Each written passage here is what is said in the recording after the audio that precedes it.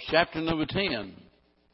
I think I made the statement back earlier about the book of Proverbs. I know I've said it several times that sometimes it changes subjects, as fast as a telephone book. And this chapter here is, I think, a good example of that. And so when I came to this chapter here, because it moves from one subject to another and seemingly, at least in my mind, without any pattern, I just decided that we'll just go verse by verse, and we're not going to have 3 points or 10 points or anything else.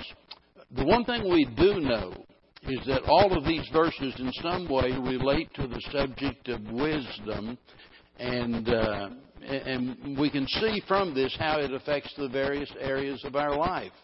And so we're just going to start in verse 1. We'll not get through the chapter this week, I'm sure, but we'll see how far we get. Verse number 1, the Proverbs of Solomon: a wise son maketh a glad father, but a foolish son is the heaviness of his mother. Now, let me make a statement that, and you need to get this if you don't get anything else, not just tonight, but you need to get this throughout the study of the book of Proverbs. This verse, to me, is evidence of the fact that a proverb is not a promise. A proverb is not a promise.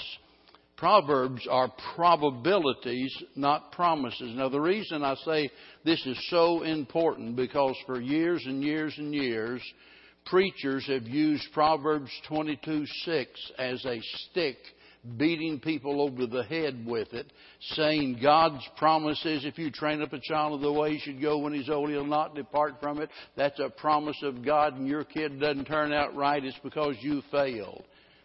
And I'll tell you, I literally just like get my hands on some of those preachers that have beaten people down with that think they know it all and are so dumb that they don't understand that a proverb is a probability. It is not a promise. And the chances are that's the way it's going to happen. Now, I mentioned that here because I want you to notice very carefully what he says. A wise son maketh a glad father. Now, do you think that's true in every instance? I don't. I know some dads that are absolute jerks. And they've got godly sons, sons that, that, as we might say, really have their act together. They're in church and they're living for the Lord, and their daddy is unsaved and he's a complete nut, and he's not glad about it. He might be complaining about it, that they're going to church. And there's some other verses that are very similar to this that we'll see later on during our study. Let me tell you, there are fathers who take great pride in the fact that they were responsible for giving their son their first drink. I'm going to make a man out of him, and give him his first drink of alcohol and things like that. Well, and notice it says here, but a foolish son is the heaviness of his mother. Normally, that's true. I mean, if she's got a lick of sense, that's true.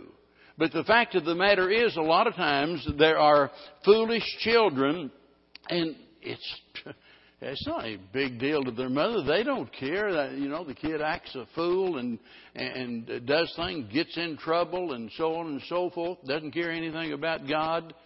The mother's just fine with that. It's no burden to her. There's not a heaviness to her. And so you can see that you cannot take a proverb and turn it into a promise unless there are other verses that substantiate that. There are certain proverbs that are based upon promises that are given in other places of the Bible. Now, just because it's not a promise doesn't mean, well, if it's not a promise, I'm not even going to mess with it. Well, that's not very smart. I mean, you don't stand a chance hardly of your kid turning out right if you don't bring them up in the way they should go. Your best chance of your children turning out right is to bring them up in the way they should go. Not in the way they want to go, not in the way you think they want to go, but bring them up in the way they should go. And when they're old, they'll not depart from that. When we stop and think about children and how a child's behavior can bring either pleasure or pain to the parents. And if I had all of the teens over here tonight, I would really bear down on this point. They have absolutely no idea what a great pleasure it is to mom and dad whenever they succeed. And they don't have a clue to how much it hurts mom and dad whenever they go the way of the world. It absolutely tears your heart out. And if they cared anything at all for their parents, I mean, just leave God out of the picture for a minute. If they really cared anything at all about their parents, they'd be on their best behavior instead of having that attitude, I'm going to live as I please. Nobody's going to tell me what to do. And so, anyway, the wise son normally is the delight, the joy of his father. Verse 2, treasures of wickedness profit nothing, but righteousness delivereth from death. Now, boy, it'd be easy to find some examples of this. Notice treasures of wickedness, that is talking about treasure gotten by talking about some of the ill gain. In other words, cheating, stealing, whatever it might be. And immediately two names come to my mind, and that's Achan and Ahab. And I think about their situations and how Achan, takes what God forbid them to take, and he buried it in his tent. And boy, he thought he had gotten by with that.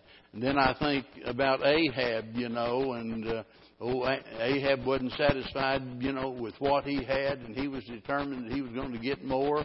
Well, he ended up being miserable as a result of it and lost his kingdom. And you and I both know that some of the richest people on the face of the earth are some of the most miserable people in all of the world. We look at the entertainers and the athletes and people like that. There was a little clipping that I read. I can't remember whether it was in the paper what about was it Warren Sapp, wasn't it? Yeah, that during the Super Bowl got arrested for soliciting a prostitute. But anyway, the article was talking about the fact that here's a man that's made all of those millions of dollars over all of the years, and now he's broke. And there's so many people that have had so much, and now they're miserable. Treasures of wickedness. A lot of people, they'll do absolutely anything they can in order to get ahead in this world. And they just, they dismiss it by saying, oh, that's just business. That's the way you do business. It's kind of like some of these car dealers, bait and switch type stuff. And, boy, you think you're getting one thing and you're getting something else. And, whatever it is, they have no scruples when it comes to cheating people. And we've got to be careful how we deal with one another, because he says, notice, the treasures of wickedness, the gain that you get by wicked ways, he says, it profits nothing.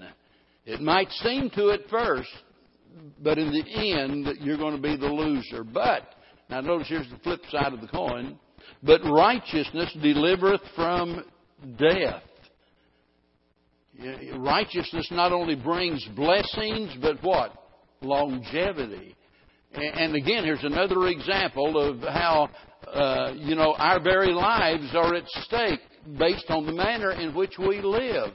Righteousness will cause you to live longer. And the amazing thing is that, so many people that seem to be so concerned about their safety. They lock the doors at night. They might have a guard dog. They've got an alarm system. They're packing heat, they've got a gun on them, 24 hours a day, and they're ready. They're going to keep themselves safe.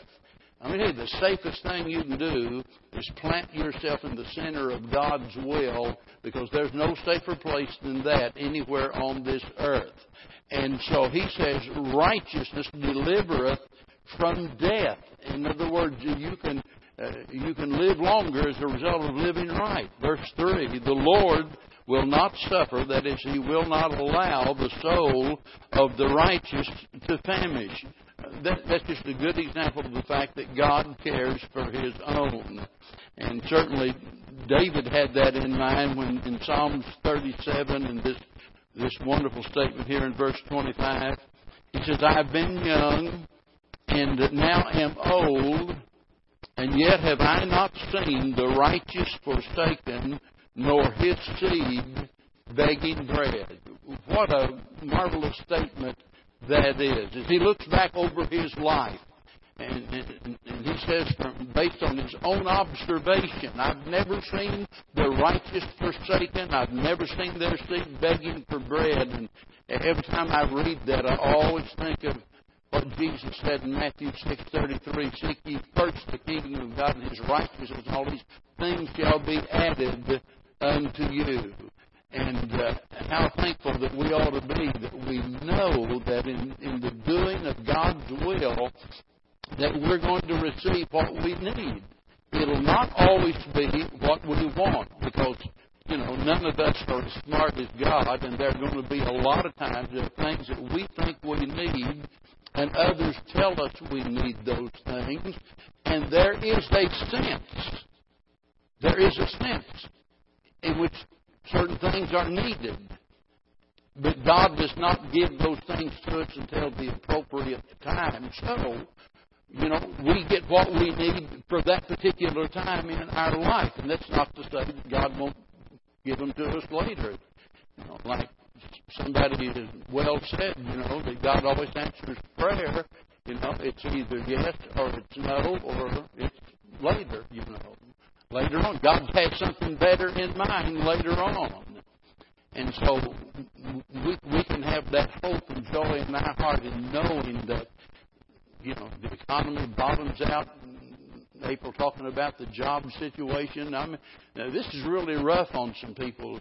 Brother Jeff came in the other day and was talking about all of the layoffs. Fortunately, he didn't get laid off, but they changed their work hours around, some things like that. I don't think he's getting as many hours as he did, but if I remember right, it's like 100 men got laid off, and that's just in that one place.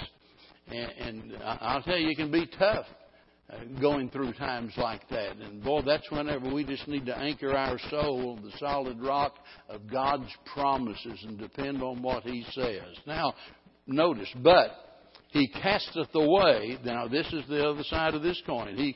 That is, God casteth away the substance of the wicked. That word substance is interesting.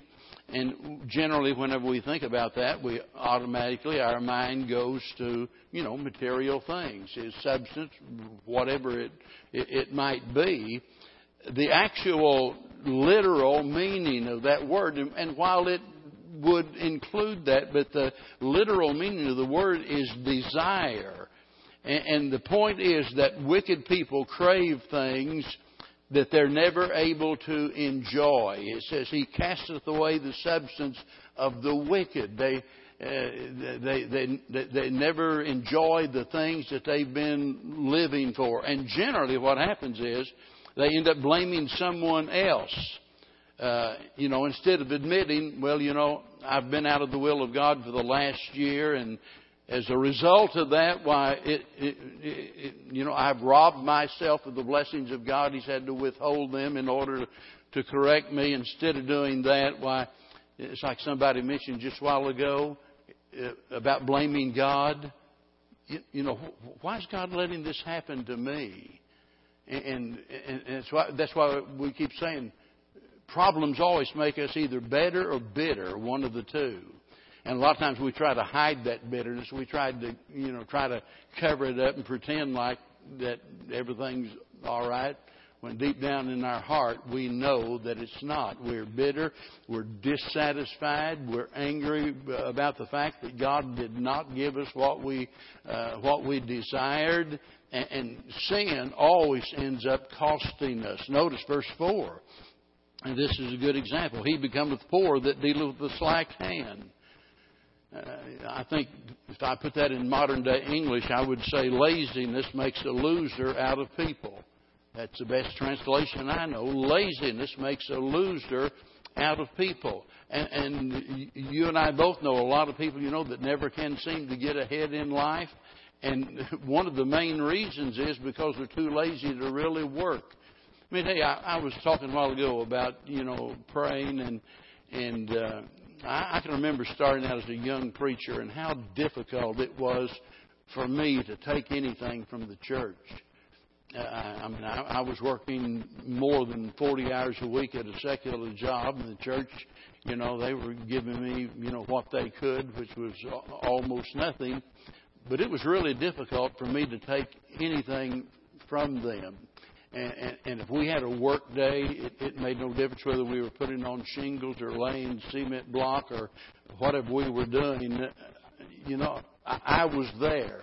I never wanted any of the people, especially the men, I never wanted them to think, he's expecting us to do this and he's not willing to do it himself. And so I went to the extreme in trying to prove to them that I'm not going to ask you to do anything that I'm not willing to do myself. And so I got out there and worked along side by side with them. At this stage of my life, let me just kind of tell you, and why I was stumbling around verbally a while ago and talking about things I'd like to talk about more, but I can't and I won't. At this stage of my life, one of the most difficult things for me that I'm dealing with right now is the fact that I can't do all of the things that I used to do even a few years ago. I can't do it. And as hard as I try, I still worry about what you think, the church. And nobody's given me any reason to worry. I couldn't ask for the church to do any more. That's why I thank God so much for Brother Kenneth and Brother Ron and the load they take off of me. And I know, listen, I know there are preachers older than 73. Somebody said, I know a preacher, he's 80 years old and he's still going. Boy, he's a fireball. What difference does that make whether I'm 50 or 80? Whenever your body gets to where you can't do what you used to do, you still can't do it. Forget that age stuff that you see. You got it? I just can't do it. Now, so when he says here, notice, he becometh poor that dealeth with a slack hand. Laziness makes a loser out of people. We've got to remember, however, that we might look around and assume that somebody's lazy and they're not lazy. It's just they're limited. And they're not going to come out and tell you what it is that it set limitations upon them. We had a member of our church a few years ago, and I'm not mentioning the name, nearly all of you would know this fellow, that had some serious health problems. By the way, we've got members right now that I'm not at liberty to mention if they ask me not to. We've got members that have very, very, very serious health problems. And I'm talking about as serious as you can get. And so a lot of times we look at somebody like that and think, well, man, they've missed last 2 or 3 Sundays. They must be backsliding or something. You just don't know what their limitations are, you see. Well, I'm getting off of the point here. He becomes poor that deals with the slack hand. You end up, you're going to lose. But the hand of the diligent maketh rich. In other words, hard work pays off.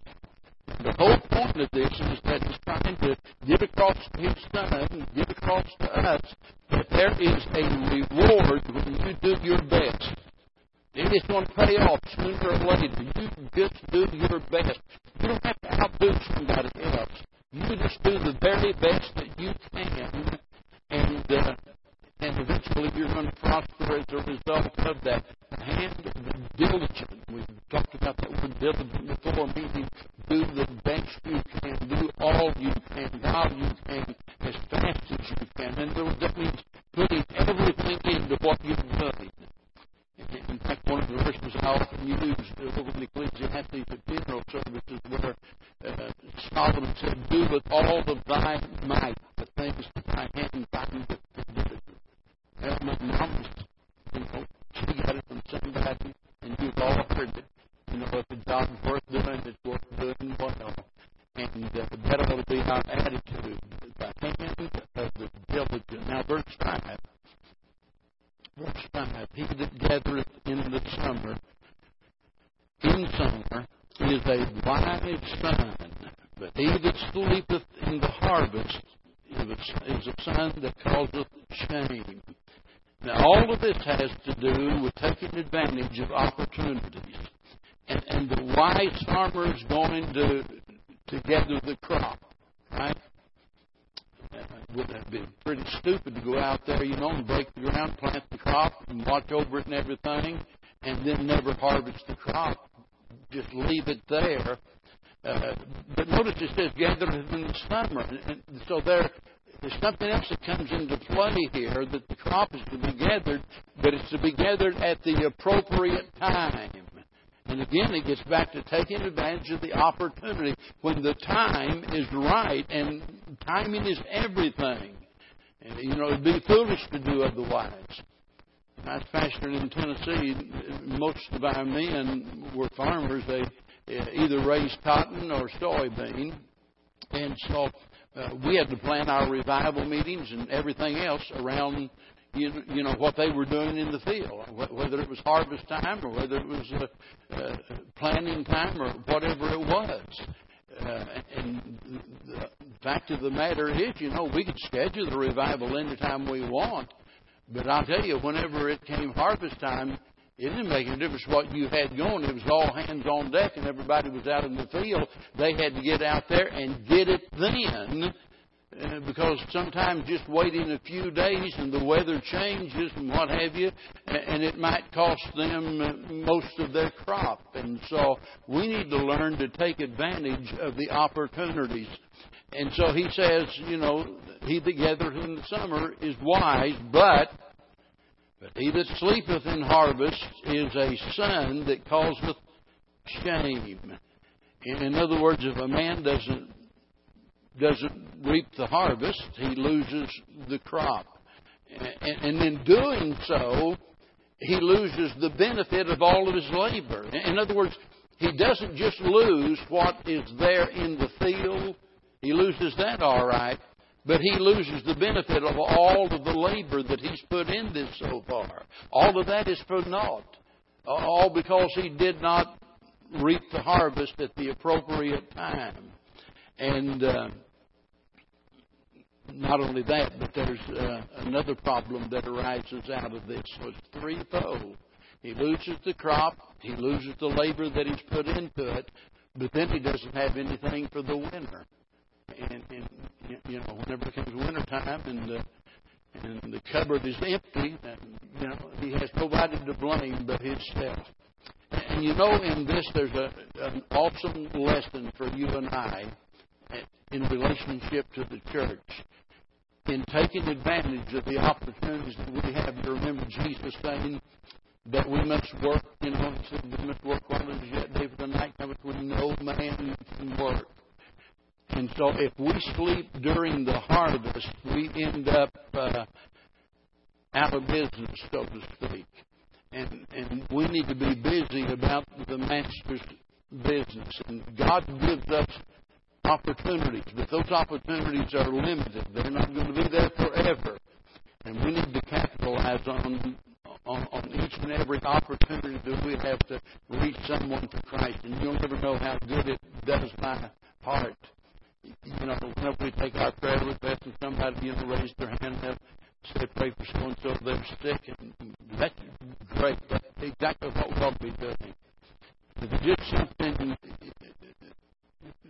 really special when somebody says, pray for so-and-so, they're lost. They're lost.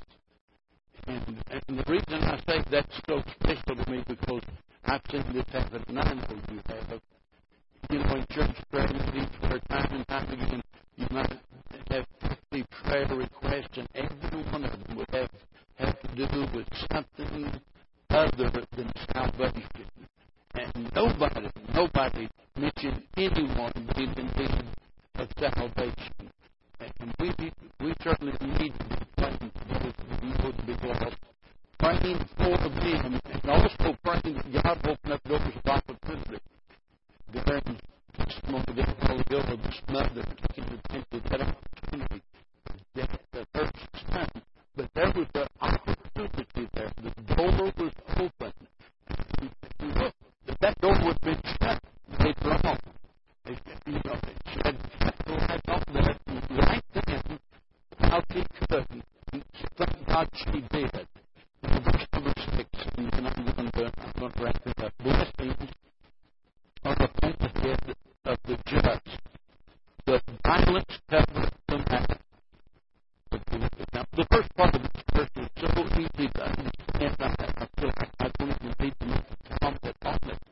I mean, we get it. Blessings. Now, whether those blessings are temporal or whether they are eternal, whether they're material or whether they are spiritual, those blessings are from God, and they're upon those that are just. So, living a righteous life is going to pay off, as we've already talked about. Not just in silver and gold, it's what you live in heaven with. It's what the people experience blessings that other people don't know anything about.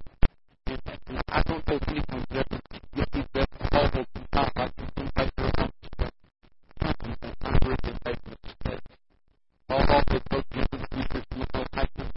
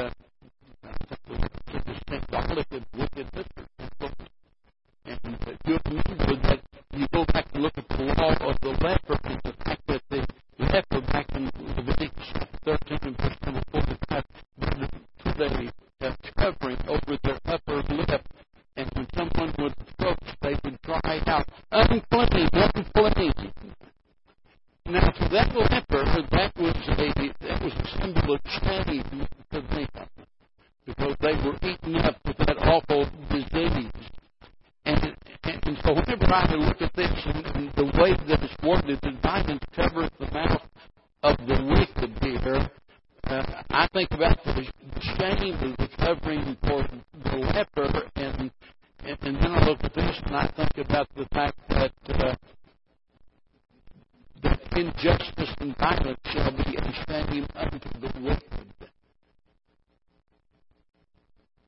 Now, understand, he might not come out and say, oh, wow, I just realized what I did. That was terrible and awful. I'm going to get my heart right with God. And that's not what I'm talking about. I'm talking about the fact that sooner or later, whether he says anything or not, and he probably won't, because what it would be so shameful. And as I've often said, to this day, I look back and think about what I was. And one of the reasons I hate bullies, and I know something about bullies. Let me tell you, bullies are cowards. Bullies are cowards. And I know, you say, well, how do you know? Because I was a bully. I was a bully. And they pick their victims based on who they know they can take care of. And I'll never forget something I did in the 7th grade. And it's, I can give you a long list of things I did. But this one particular thing, it's stuck with me to this day. And I just can't get over it. And I mean, we talk about sucker punches and stuff like that. Well, I didn't actually close my fist, but I sure hurt a kid. And he was just walking down the street. I didn't know who he was. It's 7th grade, junior high. I got to prove myself. I got to, establish a pecking order around here. And, that's the way my mind thought. But I'll tell you later on in life, that was such a shameful thing that I wouldn't even talk about it other than to use it as an illustration here in a sermon. And even then, it's a shameful thing, but it's something I certainly wouldn't talk about out in general public. I did this because I'm so ashamed to think that even as an unsaved person, that I do something like that. And so, however you interpret this second part of the verse, just remember this. It's the flip side of the first part, where he says, blessings are upon the head of the just. So, whatever the opposite of that is, that's what he's talking about when it says, but violence covereth the mouth of the wicked.